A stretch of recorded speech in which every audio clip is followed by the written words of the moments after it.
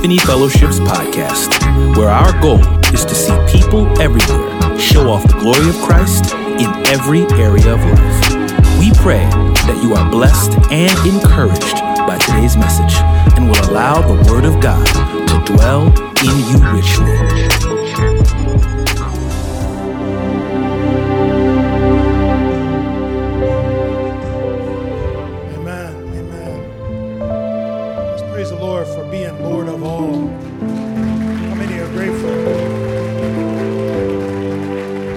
Testimony. There's so many answered prayers represented in this room, and I'm just so grateful to be here today. While you're standing, if you could get your word, go to the book of James. We're going to continue in the series that we started for this month, How Your Faith Works, from the book of James. You can meet me in the book of James chapter 2, verses 1 through 13. The book of James chapter 2, verses 1 through 13.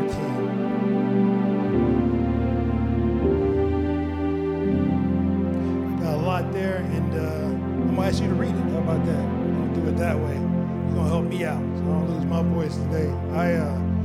This is the anniversary of sorts, my daughter Sophia, and I'm grateful that Sophia is here with me today. We kind of hanging out, daddy and daughter style. The other family's out of town, so she's been a real help to me this weekend. So I'm thankful for her and praying for traveling grace for the rest of the family. They should be back this week. This is an anniversary of sorts. She reminded me a year ago, this Sunday is my first sermon other than the trial sermon. So I guess it's a year in, right? We got it. How about that? This is the first two. This is the first time I've done two in a day. So we like that. I got much more appreciation for Pastor Kurt. He mentored us through this process. But so certainly grateful to God to be here. I'll start off and I'll start with you and then you can finish. James chapter 2, verse 1 through 13. My brothers and sisters, do not show favoritism.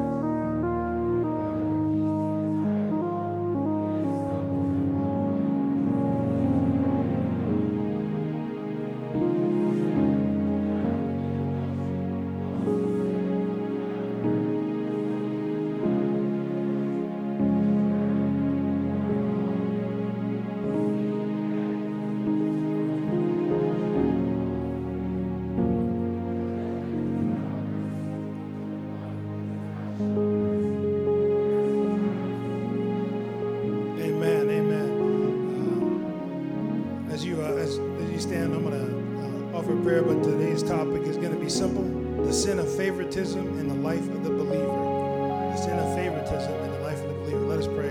Dear Lord, I just thank you for this day. Thank you for just another opportunity we have to come before you and dig into your word and mine out the jewels that you have for us. I thank you, Lord, for your servant James and his profound words to us today. I pray, Lord, that this word will go out and be faithful to your word, not come back void, that it will land on fruitful soil and bear much fruit. We pray, Lord, you allow me to decrease and you can increase and you can serve your people in all that we do to glorify you. In Jesus' name we pray. Amen. Amen. Well, as we continue in the study of the book of James, beginning with chapter 2 today, this How Your Faith Works series. We see many of the key ideas from chapter 1, the end of chapter 1, are involved. And we look at chapter 1, that's really about the end of it is about the hearing and doing. In the chapter 2, we began with some specific application in the form of the sin of favoritism. The sin of favoritism favoritism itself is a practice of giving unfair or preferential treatment to one person or group at the expense of another. The original Hebrew word for favoritism literally means receive the face, meaning to make judgment about people based on external appearance, making judgments based on the way we dress, the color of our skin, our physical appearance. They all violate God's standard of impartiality. Moses writes in Deuteronomy 10, 17, 18, "For the Lord your God is the God of gods and the Lord of lords, the great, mighty, and awe-inspiring God, showing no partiality and taking no bribe. He executes justice for the fatherless and the widow and loves the resident alien, giving him food and clothing." Well, this is a picture of God's love and character. It's clear that there's no room for the sin of favoritism in the church. Yet it was present in the early church, and sadly, it's still present today. In 2013, a movie came out called The Butler by Lee Daniels. If you haven't seen it, I'm sorry I'm going to ruin it for you, but it came out in 2013, so that's on you.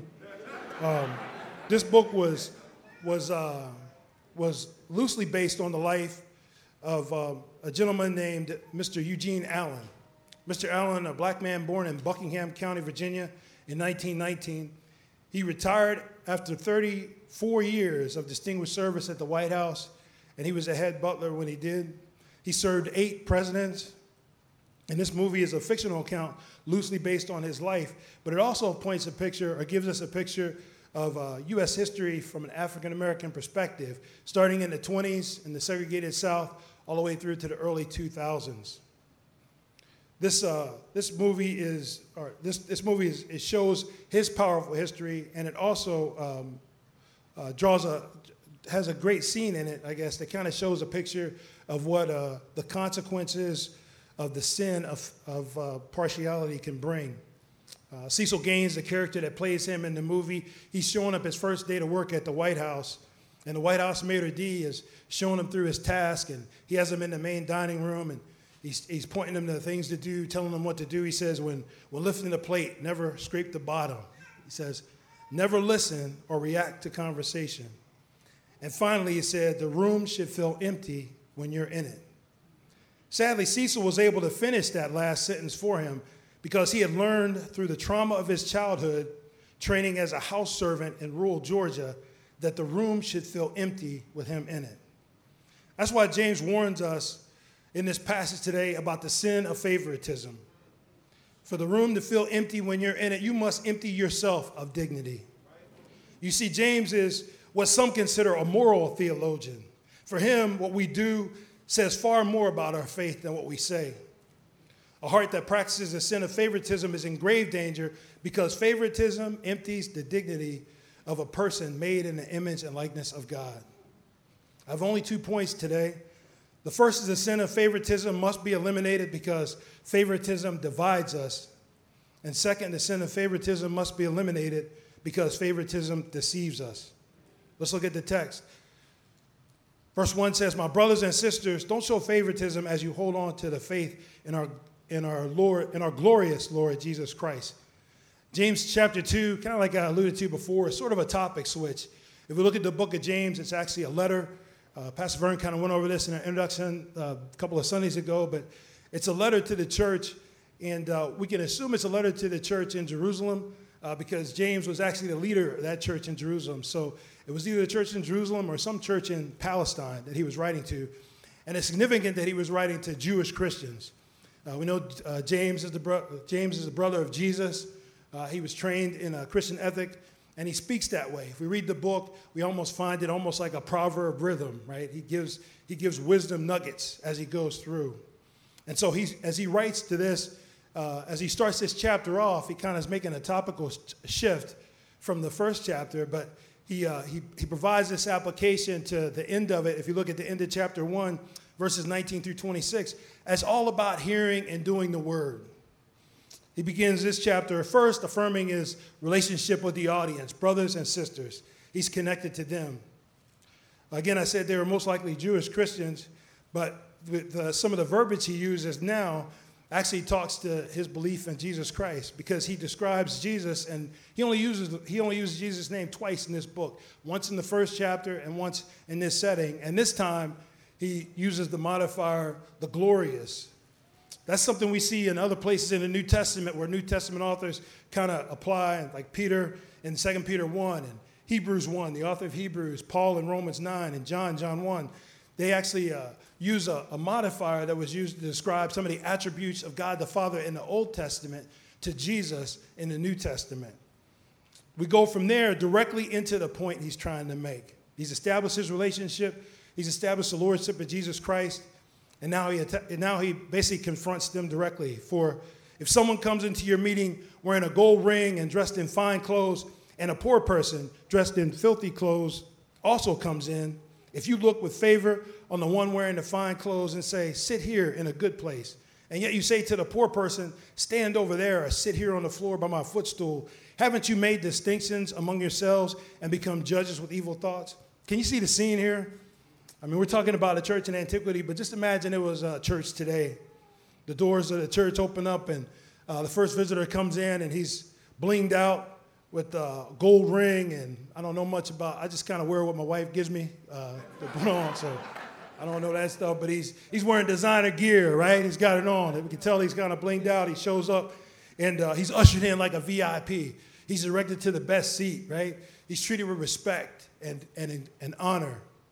While on the side, someone who's homeless, and we've all experienced that if you've been any train stations, transportation centers recently. We just recently spent some time on the West Coast, and there's actual tent cities in a lot of the cities on the West Coast where the homeless live year-round. This gentleman shows up, this gentleman or lady shows up to the church, and they're distressed. They've got the smell of living on the elements without a roof over their head on them. They can't clean properly. They're wearing the same clothes they've worn for weeks. And they're told what? Oh, go to the overflow, even though the sanctuary is not full. No one tries to meet their need. It's obviously they may be hungry, but we don't try to do that. We treat them differently just based on the way they look. Not only have they given a choice seat for the new person, not only has a new person been given respect and honor, the wealthy person, the poor person is actually dishonored. And that's not okay. That's sin. This poor person may have no phone, let alone followers. This person is broken every day from the struggle they have to get just to provide for their everyday needs. And James uses this church example as a micro example of the sin of favoritism or partiality. But we also make micro decisions in our lives based on these evil thoughts he talks about. The way we choose friends, the way we enter relationships based on status, high-value men and high-value women. The way we and the subtle danger of favoritism is that we can build a toxic community around it, a community that rewards worldly assigned privileges and manipulates our race or gender or financial status. My daughter was even telling me about something they call pretty privilege. So you get privilege just based on the way you look. Some even choose their church based on that. Choosing a church based on the socioeconomic connections I can make. These are evil standards, and this shouldn't be. In fact, the irony is when we call ourselves followers of Christ and show favoritism based on wealth, we're trying to make God a liar. And my Bible says, God is not a man that he might lie, or a son of man that he might change his mind. And the poverty in verse 3 is not just represented economically. For Christ said in the Beatitudes that, blessed are the poor in spirit, for theirs is the kingdom of heaven. You see, the Lord chose those in need. He chose to fulfill the needs of those who are in need. And many times, without the distraction of things, it's easier to completely lean on God. That's why Jesus was trying to teach the rich young ruler in Mark 10. He came to the rich young ruler, you know the story. He came to Jesus and asked him what the most important commandment was. He knew his word. He knew his commandments. So Jesus, I love the account in Mark, because in verse 21 it says, and looking at him, he loved him. So Jesus saw who he was, and he saw what his impediment was. And he said, there's one more thing you can do. sell everything you have and give it to the poor and follow me. And the rich young ruler walked away in sadness because he loved his things more than he loved the master. Our reward is not what we can get from this life, but the spiritual capital we build up in the next. Many of the members of the church that James was writing to were poor or depressed. That doesn't mean God is against the poor, though. It's just important to keep the right perspective. How do I say that? Well, Leviticus says that do not act unjustly when deciding a case. Do not be partial to the poor or give preference to the rich. Judge your neighbor fairly. Proverbs 2:22 says, rich and poor have this in common, the Lord makes them all. As I was studying, I came across a story of a woman living on the wrong side of town, and it's a fictional story, but she didn't have many means, but she's new to this town, and she finds a very prestigious church. So she visits, and she really enjoys the time she had there, and she goes to the pastor afterwards and says, I'd really like to become a member of your church. And he said, well, that's great. We kind of take this very seriously, so just think about it for a week and come back and talk to me next week. So she thinks about it for a week, and she reflects on the experience she had at the church. She says, I really love that church. I can't wait to get back. And she rushes to the pastor the next week and says, hey, I thought about it all week. I want to be a member of this church. And he said, well, like I said, we take this pretty seriously. So why don't you read your Bible an hour a day this week and then come back and talk to me next week? And so she did that. She read her Bible, and she was even more confirmed that the Word of God was telling her not to forsake, right, the assembly of the brethren. And she wanted to be a part of this local body. So she rushes back and talks to the pastor again. He says, well, that's great, but why don't you just pray about it for a week and then come back and see me next week? And next week came and never saw the lady. 6 months later, he happened to see her randomly. And he said, oh, how are you doing? I recognize you from church. She said, yeah, I really appreciate your godly counsel, because as I was praying, the second day the Lord spoke to me and he said that don't worry about not getting into that church. I've been trying to get in there for the last 20 years. When we show favoritism, we divide the kingdom and those made in the image of God based on an earthly standard, our evil thoughts, and not the eternal word of God. The Godhead is the perfect example of unity. Father, Son, Holy Spirit, 3 persons, yet one God. And as image bearers, we're called to be unified and not divided. But where favoritism divides, Christ unites. 2 Corinthians, it encourages with, though he was rich, for your sake he became poor, so that by his poverty you might become rich. If Christ can reconcile us to God, faith should definitely reconcile us to each other. For Christ killed the beef between us and God. In Ephesians 2, it tells us that, but now in Christ Jesus, you who are far away have been brought near by the blood of Christ. For he is our peace, who made both groups one and tore down the dividing wall of hostility in his flesh. Favoritism is sin because it divides. But not only does favoritism divide, it also deceives. The last man picked in the NFL draft each year is traditionally nicknamed Mr. Irrelevant. Now, you got to get a picture of this. The National Football League has about 1,700 active players. And these are some of the most elite athletes getting paid millions of dollars to be in one of the restricted leagues that's probably ever existed. The draft each year occurs, and only 256 players are drafted, or basically have an invitation to enter this league. Now, they don't increase the size of the league each year. You either take the job of somebody who was there last year, or you go on your way. This group doesn't increase. Can you imagine being recognized in a group that elite and still being called Mr. Irrelevant? Have you ever been treated like Mr. or Miss Irrelevant? Overlooked, disregarded, or ignored? How about having your credibility questioned? You have the degree, you got the rank, you got the certifications and experience, yet your word isn't valued enough to even be considered in a matter. Everyone has a seat at the table but you, and no accommodation is made to let you in. It's like you don't even exist. Mr. Irrelevant. It's ridiculous for a member of such an elite class to be called irrelevant, but when we show favoritism, our faith becomes irrelevant because we deceive ourselves into the false belief that there's some standard of righteousness other than the cross. Look at verse 5. Listen, my dear brothers and sisters, didn't God choose the poor in this world to be rich in faith and heirs of the kingdom that he has promised to those who love him? When we prefer anyone based on earthly standards, we are deceiving ourselves. The reason the deception is so evil is because it misrepresents God, and it compromises our witness. It violates the central focus of the law to love God and our neighbor. James points out the obvious deception in verse 5 with some probing questions. When he says, first, didn't God choose the poor in the world to be rich in faith and heirs to the kingdom? He also says, don't the rich oppress you and drag you into court?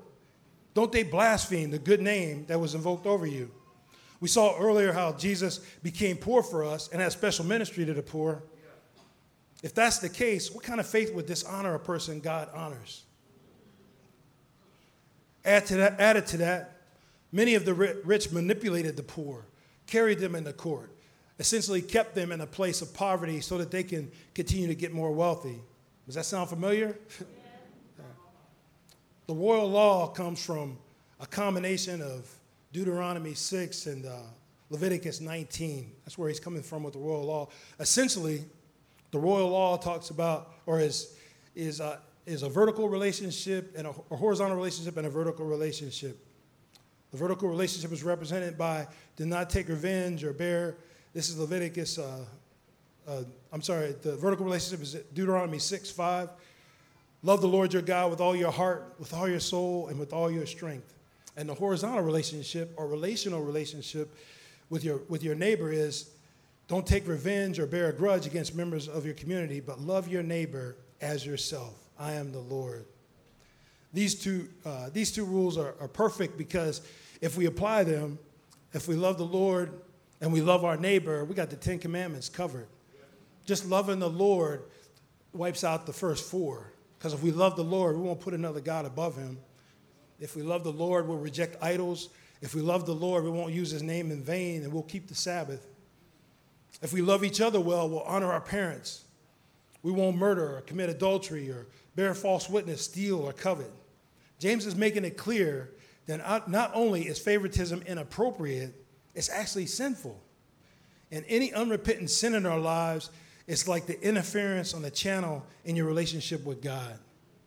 I used to fly transport planes in the military, and we had a communication. We use radios. We'd have a particular frequency, and sometimes your enemy could jam your frequency, right? In the time of war, and jamming can be as simple as just somebody making noise or just interrupting your line of communication with the person you're trying to communicate with. Well, that's what unrepentant sin does in our life. It's like somebody playing something over the frequency. Or anybody of a certain age might remember the rabbit ears on the TV set, right? When you got aluminum foil, you got to set up just right. You got to stand. Come on, somebody knows what I'm talking about. You got to stand out there and get in the right position so you get a clear picture. Well, that's what unrepentant sin in our life does. It interrupts that view. It hazes over the screen. It keeps us from getting all that we can get out of our relationship with God. And to not see favoritism as sin, it makes it unrepentant sin for us. So we need to clear that up.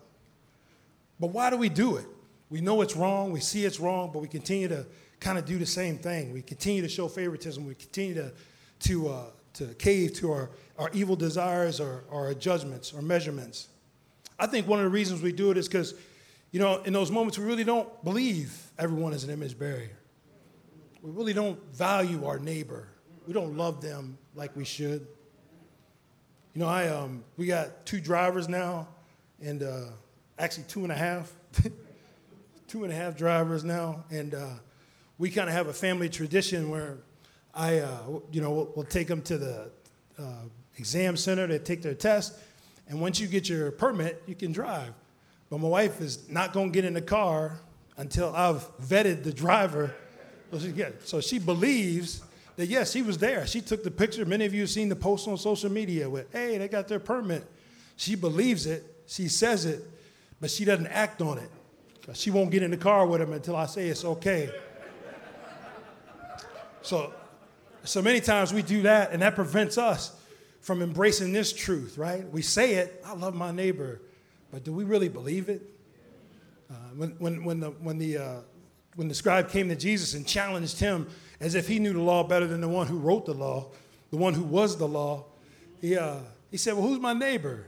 And Jesus, when he tells the parable of the Good Samaritan, he talks about someone who they would think an enemy, someone they would think unclean or untouchable. He described that as a neighbor. It's important for us to see that. So when we fall victim to the sin of favoritism, then I would contend that perhaps we don't believe who our neighbor is, and we don't believe God for what he says. And that's dangerous. Faith in God requires us to humble or lower ourselves so that we can exalt him. God doesn't tolerate anything less than that. In fact, James in chapter 4 says, God opposes the proud or resists the proud. That's such a simple verse. And again, I said James kind of writes under the Jewish tradition. He just kind of writes. It's like a proverb. He throws it out. Man, you can easily quote, right? That's an easy post. You can put the hashtag on. God opposes the proud, but gives grace to the humble. God resists the proud, but gives grace to the humble. Until we realize who God is. And this word is actually saying he's resisting you. God is coming for you. But if you're humble in humility, you will receive his grace. In fact, when we commit the sin of favoritism, not only are we not being humble, we're actually humiliating someone else. The word humiliation actually and humble come from the same source, but essentially humble means to lower yourself, to take the lower position personally. Christ shows us a picture of that when he gives up his position in the Godhead to die for us, to put on flesh and live among us and humble himself all the way to the humiliating death on the cross. Well, humiliation is what you do to someone else. And Christ never calls us, he calls us to be humble, but he never calls us to humiliate anyone. The soldiers thought they were humiliating Christ when they beat him, but he had humbled himself to the point of death. The priests thought they were humiliating Christ, but he had humbled himself already to the point of death. As I bring it to a close, I'm thinking about some of the words we talked about at the beginning. I talked about how James used the word Jesus Christ, and he also used the word glory to modify it. The significance of that word is something because if we look at the Hebrew word for glory, it means heavy. It means weighty. When used figuratively, it's God's intense or profound presence, his sheer weight. If we look at examples from the Old Testament, we see how the weight of God descended on the mountain and he left Moses with such glory, he walked away. They had to cover his face with a veil. We see the glory of God descend like a cloud to lead them by day. Solomon describes the glory of the Lord in the temple as a cloud in the temple. How does this description of a cloud represent the light of God? Well, I think it's because, or I would contend that it's because it describes the depth and the mystery of God. As much as you think you know, there's so much more that we can't even comprehend. By contrast, the weightiness of the glory of God and what they saw in examples of the Old Testament, there's some authors today that say that, one in particular has said, we as the modern day Christians many times see God as weightless. We disregard his glory. We're not intimidated. We don't live in fear. The Bible says the fear of the Lord is the beginning of wisdom. We don't operate that way. We don't see God or appreciate the glory of the Lord. Well, James is calling us to reject the sin of favoritism and rediscover the weight of God's glory. He's calling us to reject favoritism and embrace a God that will unify every tribe and every nation. He's calling us to reject the sin of favoritism and receive the saving grace of a God that didn't think his position was worthy of holding on to and gave himself up completely for us. He wants us to reject favoritism and embrace Jesus as the way, truth, and life. The room should never be empty with you in it. Faith that works against favoritism never requires us to empty ourselves because Jesus has already done it. In fact, when he emptied himself, he was elevated and we were filled with the Holy Spirit. Christ humbled himself so that he could be exalted above every name, that at the name of Jesus, every name in heaven, every knee in heaven, on earth and under the earth, would confess that he is God to the glory of God the Father. The sin of favoritism must be eliminated because it divides us and it deceives us. Let us pray. Dear Lord, we thank you for this day, Lord. I thank you for this word from the book of James. I thank you, Lord, for driving us closer together to see you clearly, to see you more clearly. I pray, Lord, that you would allow us to eliminate any doubt that we have. If we can eliminate any example that we have in our lives or any evidence in our lives that we don't believe your word completely, Lord. We pray, Lord, that we would just not be hearers of the word, but we would be doers also. I thank you, Lord, for all that you continue to do, and pray, Lord, that you would get glory and that this word would go out and not come back void. In Jesus' name we pray. Amen. If you would rest on your feet, like they said in the old church, we'll continue in the service with communion.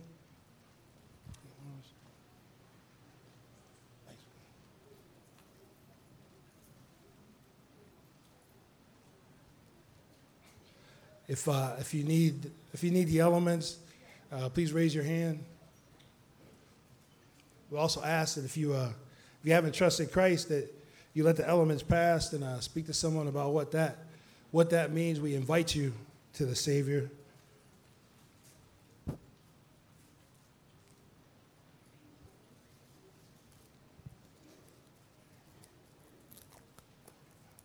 Has anyone been omitted? I think you got one hand.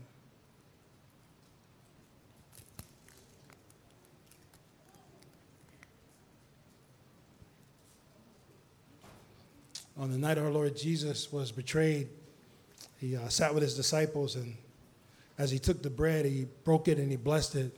He said, "This is my body, which was broken for you. Take, eat, in remembrance of me." Let's eat together.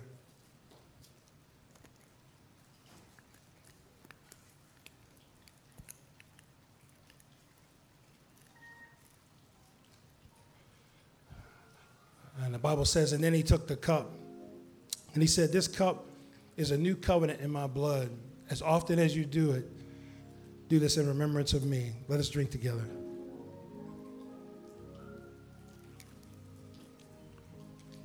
Amen. I think we have some announcements and then a benediction. Amen. Can we give a word of praise for Pastor Mark and the word that went forth this morning? Amen. Just as a quick reminder, don't forget this Friday, from 6 to 9 is our movie night. So come on out to that. July 27th will be our prayer and praise night, our worship night. If you're looking for employment, there are a number of employment opportunities here at the church. So please see us at epiphanyfellowship.org/careers. Also, Covenant Community, which is our membership classes, are beginning on July 10th. So make sure you register for that. epiphanyfellowship.org/register. And don't forget, immediately after this gathering is going to be our servant orientation. So if you're looking for how you can get plugged in and where you can serve, we would love for you to be able to stay for that time. If you're a leader who will be running one of the groups, who runs one of the ministries that are here for that, please, immediately after the benediction, could you meet us back in the office area? We need you to go back there right away. If you're here for the servant orientation, they're going to be bringing out some snacks and food and drinks for you guys, and so you can enjoy that while you wait for us to get started. Amen. Receive the Lord's benediction. May the Lord bless you and keep you. May he make his face to shine upon you. May he lift up his countenance before you and give you peace now and forevermore. If you agree with that, say amen, amen, and amen. God bless you. Grace and peace. You're dismissed. Hello, this is Dr. Eric Mason, founder and pastor of Epiphany Fellowship. Thank you for tuning in today. Hopefully the Word of God was a blessing to you. Also, if you want to help us build the kingdom from Philly and beyond, particularly in inner cities, partner with us today. And if you don't know Jesus as Savior, based on his death, burial, and resurrection, place your confidence in him and go from spiritual death to spiritual life. Tune in next time so we can see you go from spiritual infancy to spiritual maturity. God bless you. Take care. We love you. We love you. We love you.